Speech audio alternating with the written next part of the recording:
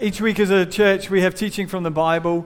For the past term, we've been going through a teaching series that we called Centerpiece, where we were looking at the person and work of Jesus, the centerpiece of Christianity and of our lives. In the next couple of weeks, we're going to be starting our next major series, if you like, that we're going to be talking about the church, what the point of the church is and God's plan and vision for the church. For the next few weeks, however, we're going to kick it Old Testament, which I find if you put the word kick it in front of anything, it makes it sound cooler, doesn't it? Not many people would say reading the Old Testament is cool, but we're going to kick it Old Testament, and we're going to read from the book of Jonah.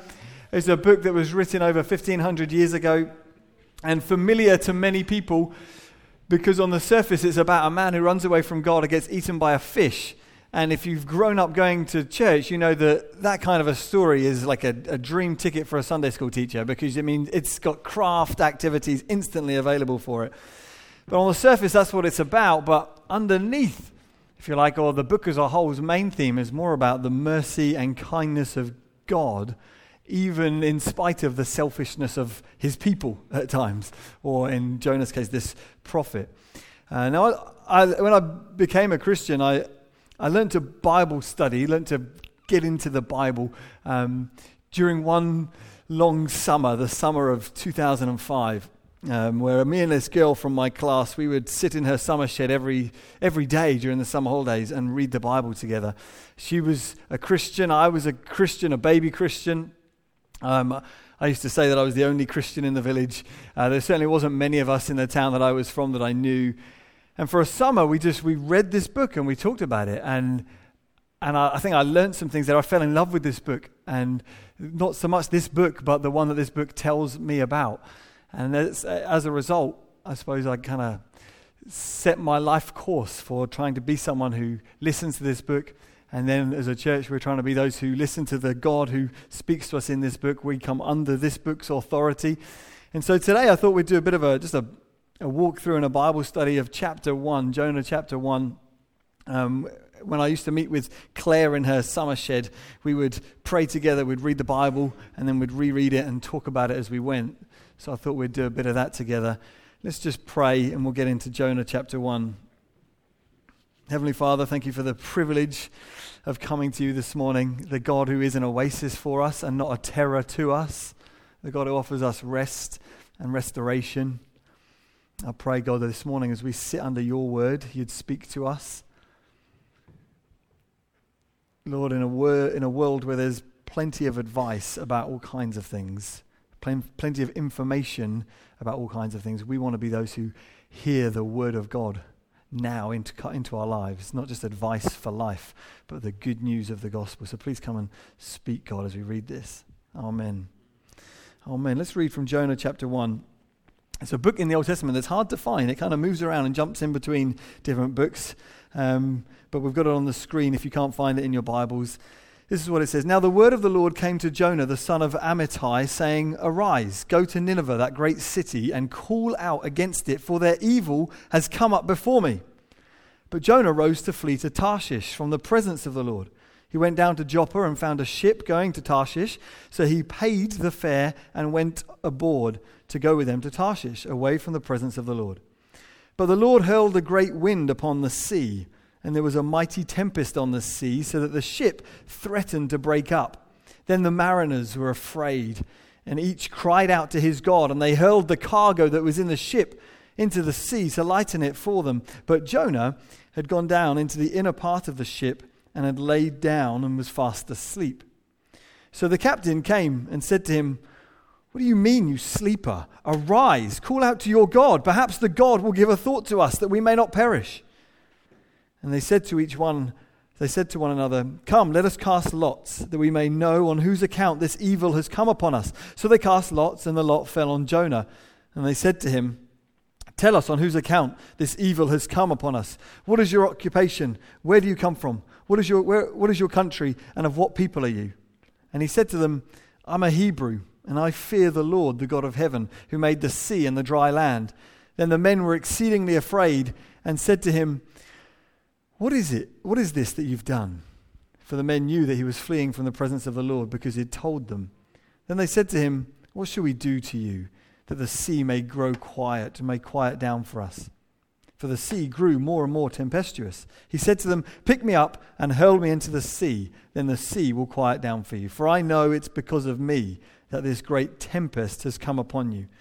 Nevertheless, the men rowed hard to try to get to dry land, but they could not, for the sea grew more and more tempestuous against them. Therefore they called out to the Lord, "O Lord, let us not perish for this man's life, and lay not on us innocent blood. For you, O Lord, have done as it pleased you." So they picked up Jonah and hurled him into the sea, and the sea ceased from its raging. Then the men feared the Lord exceedingly, and they offered a sacrifice to the Lord and made vows. And the Lord appointed a great fish to swallow up Jonah, and Jonah was in the belly of the fish 3 days and 3 nights. A great fish came and swallowed up Jonah. For some people, that's enough to struggle with the authenticity or the historicity of this book. And I've heard people over the years try to defend what goes on here and say, "Oh no, there have been instances in history where things unusual like this have happened. I've read things like that in books," they say. Some people I've heard almost take the opposite tack and say, "Listen, it's the Bible. I trust the Bible. And if the Bible says that a fish swallowed Jonah, I believe it. If the Bible said that Jonah swallowed the fish, I'd believe it because we trust this book." I don't know what you think when you read things like that. For me, I believe this book and what it says. I believe the author is writing historically about something that took place. I believe it also because Jesus believed it. Jesus referred to this story several times. And I trust the Bible, not because the Bible even tells me to. I trust the Bible because Jesus did. And Jesus is a man who predicted his own death and resurrection and pulled it off. And if anyone can do that, I suggest they're worth trusting and listening to. But when you read a story like that, it does force us to, or it confronts us with our attitudes of belief or unbelief. What do we think? Because Jesus believed it, I think as a church and as Christians, we are called instead to humble ourselves and be humble in our attitude towards this book. We might live in the age of Google, but we don't know everything. And we don't know the mind and the ways of God. But as we read this, I always find the Bible slightly amusing. I'm not sure you're supposed to, but it is amusing. When it says the ship threatened to break up, I love that. I have this vision of a boat saying, "I'm going to break up." Or perhaps there's the thing that stands out to me is the dark, the black comedy moment in this, where they say to Jonah, "Who are you?" And he says, "I'm a Hebrew, I fear God." Not sure you do, Jonah, up until this point, at least anyway. But I think this story, as much as there's lots going on, is a story that reveals to us a prophet in crisis. Someone who's having something of an identity crisis at least. He says, "This is who I am," but his behavior doesn't show that. In fact, the way he's behaved up until now hasn't looked like that at all. And Jonah's day is made even worse by the fact that he gets told off and rebuked by people who don't even know God. He's fast asleep, and they say, "We're all praying. What are you doing?" I don't know what you think the church's main problem. Not this church. I mean, you might have ideas about this church, but the church in general, Christianity at large in our country, everybody, it seems, has an opinion about what's really wrong with the church. The church in this country, people would say, seems to be in crisis. When I first moved to Seaford and was helping to lead in the church here, in that first year of leading it, a number of people left. And the first family that left, they said they were leaving for one reason. And then another family left a few months later, leaving for the opposite reason. So one family left and said, you're not impressive enough. You're not like, if you know Hillsong, you're not like Hillsong enough. You're not showy enough, or you're not excellent enough in the way that you do things. So I thought, okay, we want to learn from that. But then another family left and said, "You're too showy. You're too like into all of this other stuff that's not important." And I thought, everyone's got an opinion about what's wrong with the church. I just finished reading a kid's book to my son by David Walliams, the comedian. And he makes it clear what he thinks is wrong with the church and why the church is in crisis. Throughout, it's a book, nothing to do with the church, but there's a vicar in it. And this vicar goes around and tries to drum up interest for people to come to her church. And he keeps making the point that no one is in the church. The church is empty, just as like an incidental aside in the story. And then in the last chapter, this vicar, she marries her girlfriend, and the church is full. because of this gay wedding. And David Walliams' point is very clear. The reason the church is in our country are in crisis is because Christianity and the church is outdated and it needs to wake up and catch up to the times. So I was reading this story with my son and I had to stop and say, do you see what David Walliams is doing, son? This point that he's trying to thrust upon you, a naive child, that this is what's wrong with the church. And he said, Dad, just read the story. Anyway, it's very important, things like that we don't get that just to kind of wash over us and go, oh, yes, okay, fine. What's clear is that Jonah's forgotten who he is. He knows what the right answer is. I fear God. But he's lost the reality of that. And when the church or when believers behave like this, sometimes it takes a storm and the belly of a big fish to sort them out. And for Jonah, his problems, though, they begin a long time before he gets thrown into the sea. And in many ways, he's like us. That's why I like Jonah. I think that's why we like him.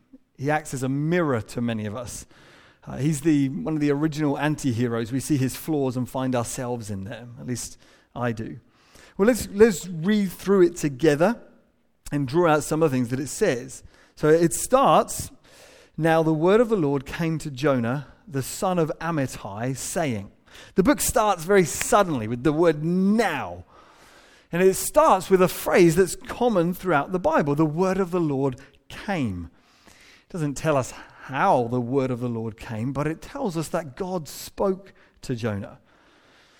There's something about words and the words of God that when he speaks, he creates meaning and order and shape out of chaos and aimlessness. We see it in creation. The universe, it says it's formless and void. There's chaos, and God speaks. The words of God create. They bring order out of chaos.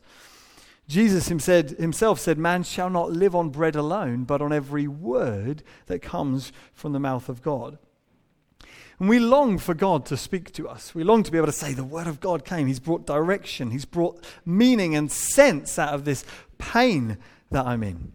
I hear that a lot from people. I just want to know what God's word is for me.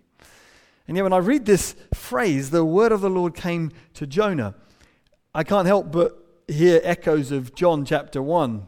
In the beginning was the Word, and the Word became flesh. That God himself has come to each one of us with the now word into our lives and situations of Jesus. The Word of God come to bring order to our lives, come to bring forgiveness and hope and shape out of otherwise senseless chaos. It says the word of the Lord came to Jonah, the son of Amittai. Jonah's introduced to us in relation to his father, which in part is just a common way of identifying one another in the ancient world. Certainly in the Bible it is, at least it is, the son of so-and-so. But there's significance in it as well. Because for better or for worse, and for many of us you would say, oh, it's for worse. For better or for worse, we are sons and daughters of a father and a mother. This statement grounds Jonah in history. And it stops us going, oh, it's just a parable. It's just an idea. It grounds us in history and says, he is a man of a father, as you and I are. And it's to a man in history that God comes then. God, the eternal Word, came to a time-bound man destined to die.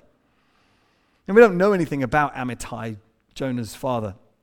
We do know that he fathered a prophet. He raised someone that God spoke to. He raised someone that God loved enough to come and speak to and bring direction to his life. Again, it's not really a point that the text is making, but as I was reading it, it strikes me again the significance of what we do when we raise kids or when we interact with one another. We are engaged in things of eternal significance. Every person in this room is someone that God loves and speaks to and cares for. I listened to this author speak recently, and he was addressing a crowd of Christians, and he said, he's a very popular author, he said, listen, I'm a writer. I create stories and words that someone reads. A lot of people don't read, and they come and they go. But if you're a parent, you're someone who creates a childhood. You're raising immortal souls. And often mums would say, oh, I'm just a mum.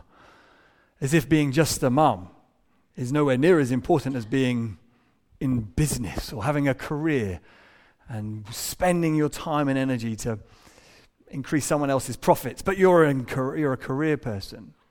The Bible has a lot to say about the importance of parenting. But that's who Jonah is. The word of the Lord came to Jonah, the son of Amittai. Let's read on. Saying, "Arise, go to Nineveh, that great city, and call out against it, for their evil has come up before me." But Jonah rose to flee to Tarshish from the presence of the Lord. He went down to Joppa and found a ship going to Tarshish, so he paid the fare and went aboard to go with them to Tarshish. It's said it a few times now. He's going to Tarshish, by the way. The author's quite keen that we understand this. And then he says, away from the presence of the Lord. This is the heart of Jonah's identity crisis, just in these two verses here. The word of the Lord came to Jonah. Wow, God speaks to people. Now Jonah, a man in crisis, gets up and goes in the opposite direction. There's a map here of Tarshish, or the regions that these verses are talking about. So you've got Joppa, where he goes down to, and Tarshish that he's heading for, and Nineveh. So Jonah's willing to travel 2,500 miles, or 2,000 miles in the opposite direction, just to get away from God's call on his life. That's not normal, is it? If God speaks, I mean, this is the days before, safe travel and aeroplanes. Jonah's problems, as we've said, start a long time before he gets thrown into the sea. He's forgotten a few very important truths. Let's look at some of these. Firstly, Jonah has forgotten that he belongs to God. He's a prophet. He's supposed to speak for God. He's supposed to obey God. The word of the Lord came to Jonah, "Arise and go to Nineveh." I think it's quite amusing. And so Jonah rose, and you're like, he obeyed me. And you can almost imagine Jonah, the word of the Lord says, "Arise." And he's like, I am getting up, God. I am rising. I'm just going in an opposite direction. Maybe he's fooling himself, thinking, I'm obeying God. I'm arising, doing what he's told me to do. But in the way that he's behaving, it's clear he's forgotten. I belong to God. Now, as modern readers, we have sympathy for Jonah because that's what we do. We're modern. We're postmodern even. Everyone's got their story to tell. And maybe he was abandoned as a child, and maybe he's had a dysfunctional father. Maybe Amittai didn't treat him very well growing up. Or it's a hard mission. I mean, it's Nineveh. It says that great evil of that city's come out. Again, I mean, Nineveh's an evil place, a wicked place. Historians would tell you that. So we have sympathy for this man. Maybe he just needed a rest. Give the guy a break. Maybe God's the baddie here.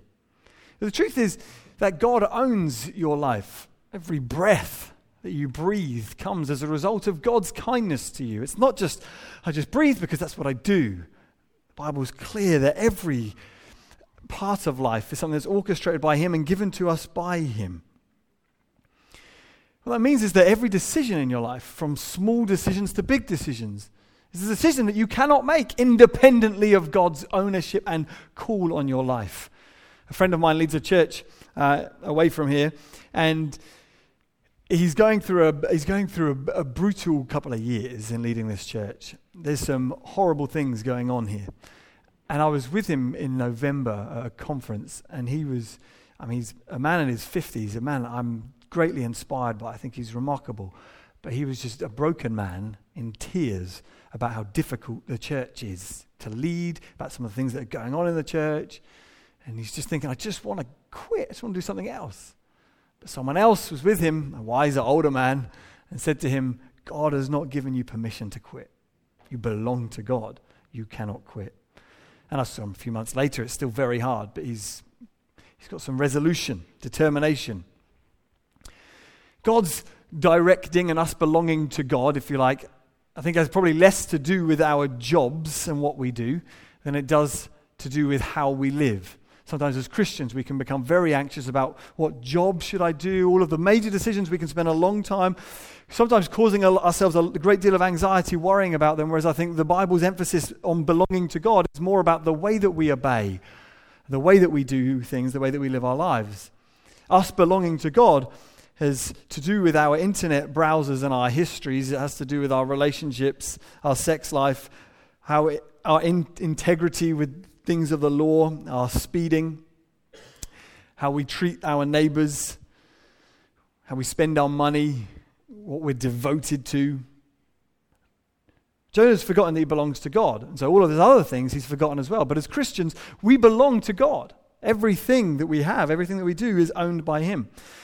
He's also forgotten who God is. Psalm 139 says, "Where shall I go from your spirit? Where can I flee from you?" The point being nowhere. You can't run from God. He's omnipresent. There's nowhere that God isn't. Jonah knows that, but he's forgotten exactly who God is because he thinks, I can run away from God. I can do my own thing.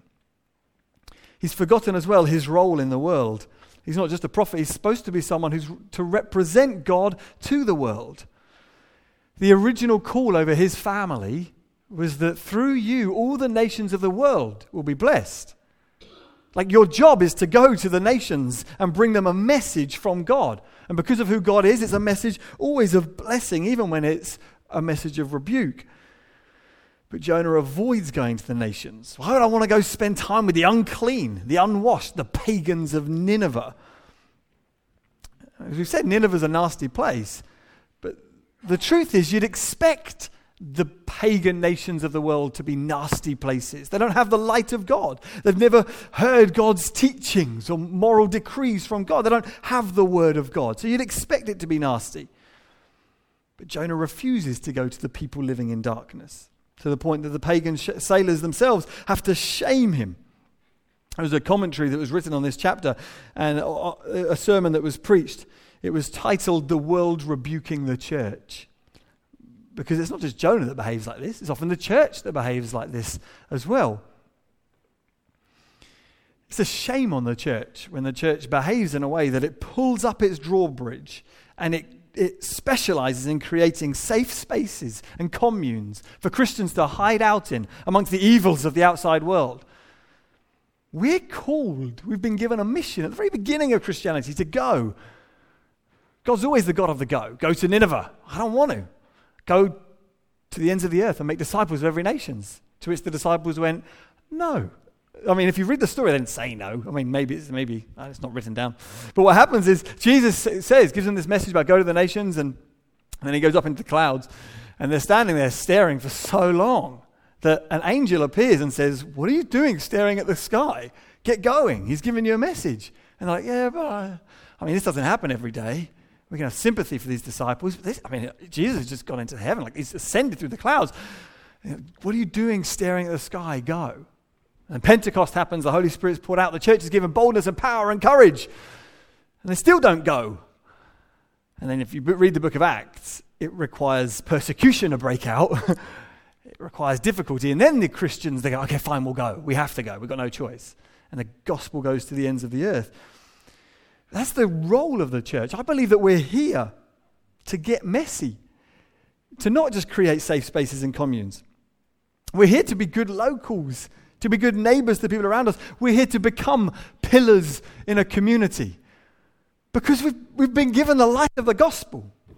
We're not to keep it to ourselves. As much as we might want to just go to comfortable churches,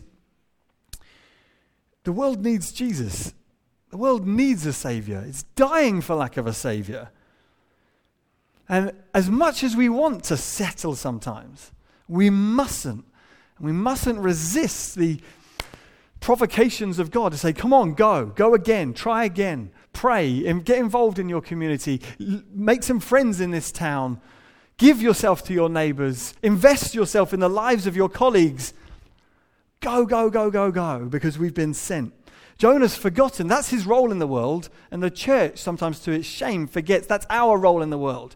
If God just wanted worshippers, he could wrap the whole thing up right now, and we could worship perfectly in his presence in heaven. But until then, mission exists because worship doesn't yet. Until then, we're on mission now. There's another thing that Jonah's forgotten. The other thing that stands out is that Jonah, and this perhaps is the most significant one, is that Jonah's forgotten the source of life and happiness. It says that Jonah runs away from the presence of God. He leaves the presence of God. It was the presence of God, this omnipotent, omnipresent God who's everywhere, He had decided to presence himself uniquely and specifically and specially among a people. And it was that presence that set them apart from the world. They're not more moral, they weren't better, but they had the presence of God with them. I mean, King David in the Bible gets so excited about this presence that he dances in his underwear before it. He says, this is incredible. We have the presence of God amongst us. He's overwhelmed with joy. In Psalm 51, where David's caught in sin, his main concern, he says, don't cast me out your presence. He's been caught. David's become a murderer and adulterer. He's been caught red-handed, so to speak, and his main concern is, don't cast me out your presence, whatever you do. Psalm 16:11 says, you make known to me the path of life. In your presence there is fullness of joy. At your right hand are pleasures forevermore. When Christians are casual about God's presence, they're casual about the source of their life and their joy and their power, and they're heading for a storm. There's a lot of dead or empty churches in this country. And the problem, mostly, isn't because they're not current enough, isn't because they've stood their grounds against a rising tide of secularism. It's not because the church is irrelevant. By and large, it's when the church just loses its wonder at the presence of God among us. When you lose or you become casual with the presence of God, empty churches follow. We become casual towards sin. The word of the Lord came to Jonah. Jesus has come to us. He's called us his friends. He's called us his people. Jesus said, if you abide in me, I'll abide in you and you'll bear fruit. If you remain in me, I'll remain in you. Without me, Jesus says, you can do nothing. To which the church has said, yeah, we'll have a pretty good job at trying though. I had a friend when I was growing up, I had a friend called Jenny, and we used to get on well. She was a believer. We used to go to church together. But almost every week, when we were talking about God and the Christian life, she would lament that, 4 years ago, I used to be so passionate for God. I used to love God so much. 4 years ago, my life back then was brilliant. Every week, for years, she would just talk about this oasis, this high point in her life. Whereas now, where's God's presence? I'm not fascinated, not excited by it. In reality, it scares me when I see Christians who are casual about God and church rather than hungry. The church or coming to church can become an event for spectators. But if it does that, it may as well be a pagan temple, because that's how they behaved. They'd go to temple to offer their sacrifices, to try to get their lucky charm, to do what they wanted done for them, and then they'd go home again. And then the Christians emerged on the scene and suddenly built communities of love and radical intimacy and friendship centered around this wonder that Jesus was among them, in their midst. Christians would break bread together, and every time they break bread, they remind themselves the presence of our Lord is here. He's absent in body, but here by his Spirit in each one of us. That was what made Christians so different. And when I say it scares me, when I see Christians and churches like that, I'm talking about myself as much as anybody else. When I sing songs and go through the motions, or become dutiful in study, or when I lose an expectation for prayer, when I behave like an atheist in my prayer life, it worries me. I think it should worry us. But years ago, I dug out some old journals. When I first became a Christian, I would go to church. It was all new to me. I didn't grow up in a church home.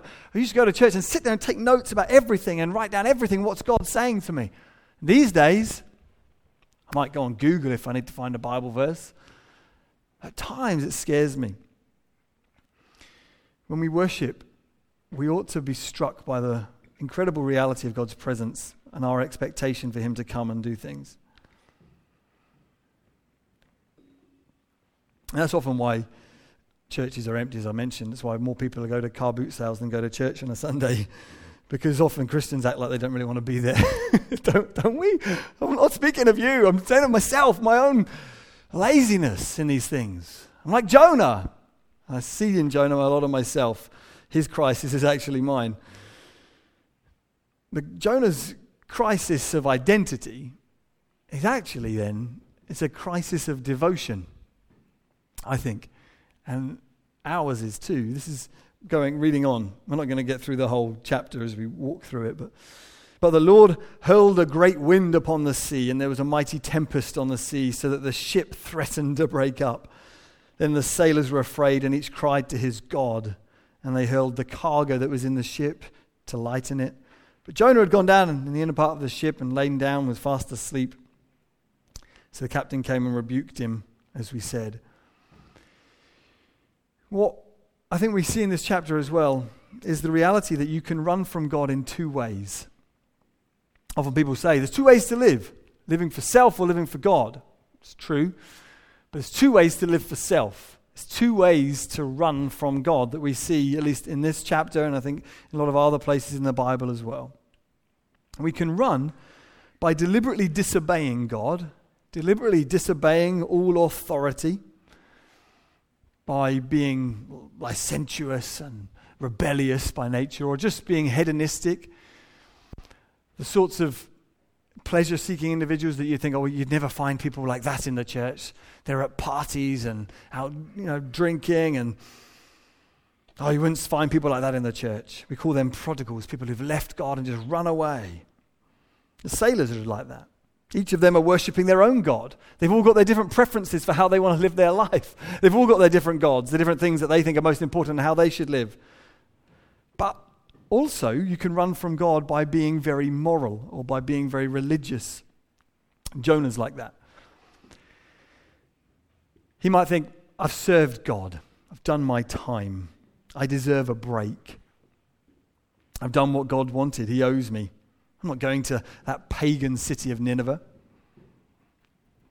To which the remarkable humor of the story is that Jonah runs because he doesn't want to go spend time with the pagans, and so God chucks him into a bucket load of them on the boat. He's asleep while they're all crying out to their gods. And Jonah, this religious man, thinking, oh gosh, I can't be around them. Well, some run from God by being good. I've paid all my taxes. I recycle. Justification through recycling. I'm a good person. I diet. I'm very conscientious about what I eat. I'm a vegan or a vegetarian, or I give to charity. I do the church thing. I'm a moral person. I work hard. I'm never late. People think if I can prove myself, if I can prove to myself that I'm a good person, if I can be justified by my morality, my good deeds, then I'll be accepted by God. So we start companies. We work hard for grades. We accumulate all the knowledge that we can. We raise our kids as best we can. We are impressed by our own creativity. Sometimes, if we're honest, all in an effort just to justify ourselves, to prove to ourselves that we're somebody, that we're something, that we're not nobodies, that we don't need rescuing. In one of the Rocky Balboa films, the Rocky films, I think it's the first one, Rocky is a boxer who goes on to become champion of the world. That was the reason why my brothers and I had a lot more fights than we probably should have done, because we'd watch this film and get excited and then reenact it for ourselves. But in one of the Rocky films, his girlfriend Adrian is telling him, "You'll never win this fight. Why are you fighting? It's dangerous." And he says, "I know I won't win, but if I can go the distance," he says, "I'll prove to myself that I'm not a bum. I'm not a nobody." People like Jonah, religious people, moral people, they think if I can just do something to justify myself to the world, to prove to myself I'm not a nobody. But the reality is those individuals are on the run from God, just as Jonah is, just as the sailors are. Both are lost. It is often the good person, the religious person, who's more lost. Because you see it time and again in the Bible, religious people don't know how lost they are. And the tragic thing is that sometimes immoral, unreligious people can come to churches because they know they need to sort their lives out. And they think, if I sort my life out means becoming more moral and religious and obeying all laws and becoming a good person, then I'll be saved, I'll be justified. The truth is, you can go from being lost because you're running away from God by indulging in all kinds of things, licentious pleasures. The truth is, you can end up in a church and be just as lost, but you're now a religiously lost person. And Jesus spent most of his time arguing with religious people, trying to convince them, but you're lost as well. You cannot be rescued or made right with God by doing good things. Those are the people that Jesus had the hardest time with. So what's the solution to our lostness? What's Jonah's solution? Well, Jonah reminds us not just of ourselves, but he reminds us of another, someone far better than us. In what we read, the sailors come down to him and say, "What do you mean, you sleeper? Arise, call out to your God." As I read that, I'm reminded of another sleeper in the New Testament, Jesus, who's on a boat with his disciples when a storm breaks, and he's asleep, and the disciples are panicking. They think they're going to lose their life, and so they come to Jesus and they tell him off. "What are you doing sleeping? What do you mean by this sleeping? We're going to die," they say. "Don't you care that we're going to die?" And so what does Jesus do? Well, he doesn't throw himself to the waves to rebuke the waves because he's done nothing wrong. He doesn't need to justify himself to the world. He doesn't need to atone for any guilt. That's what Jonah's doing. It looks very noble, but really he's aware, I'm a sinner. I deserve to die. Throw me overboard. And God's wrath, God's anger will be satisfied. Well, Jesus, in this instance, he doesn't throw himself to the sea. He just rebukes the sea. Says, "Quiet down. I'm in charge. I'm not Jonah. I'm not just another would-be prophet who's on the run from God. I've come to obey my Father's will," is what Jesus says. Because Jesus has a different storm in mind that he's come to calm. The storm not just of the waves, but the storm of God's wrath and anger at sin globally. Whether it's running from God by being religious and moral like Jonah, or running from God by being irreligious or immoral like the sailors with their different gods. Jesus has come to satisfy the anger of God and the storm of the life that we find ourselves in by offering himself not to the waves, but to death itself, to the grave. And Jesus did that. He died. And now we're all left on the boat without that storm threatening to kill us, or at least the offer of that storm being taken off us. And when you encounter the gospel story like that, and you realize you cannot be made right with God, no matter how good you are, no matter how much you go to church, no matter what kind of a prophet you are. You might preach sermons and lead songs and bring prophecies like Jonah. You might be someone that God uses to heal the sick, but you cannot be saved or rescued from the wrath and anger of God at sin by doing that. No amount of that. You might as well give up now. You're lost if you think that you're a good person and that your goodness somehow earns you a merit before God. You're destined for the waves, destined for death. You're lost as well if you think that by running away from authority, running away from God, you can devote yourselves to other gods, other ways of living, and be happier and find life there. The only way, when you hear that gospel, the only response is a response of love and worship at this God, who, though we deserve death, has offered us life. Although we've run from him and offended him, has come to forgive us for our sin. God can ask anything of you. He can ask you to go anywhere, do anything, because you belong to him. And for some, if you're on the run from God, whether running by being good or by being bad, when you hear that, that can be terrifying. Because you think, I don't want that God to own me, to demand things of me. But when you see the face of God, you see the image of God in the face of Jesus and realize that's who God is, then to be owned by him, to belong to him, that's life and joy and peace and wonder. Everything we have is his. And it changes your loves, changes what you're devoted to. Jonah's devoted to his own self-righteousness, proud of his status as prophet, son of Amittai. I speak for God, don't you know? I'm a Hebrew. I fear the Lord who made the heavens and the earth. Really? It looks like you're just after self-interest. You're on the run from God. Jonah's identity crisis and our identity crises are often a result of a misplaced devotion. We're devoted to ourselves, to solving our problems our way, rather than surrendering ourselves to him and saying, wow, look at Jesus. Let's respond together by worshiping and celebrating this Jesus, the one who calmed the storm of God's anger at death. Let's pray.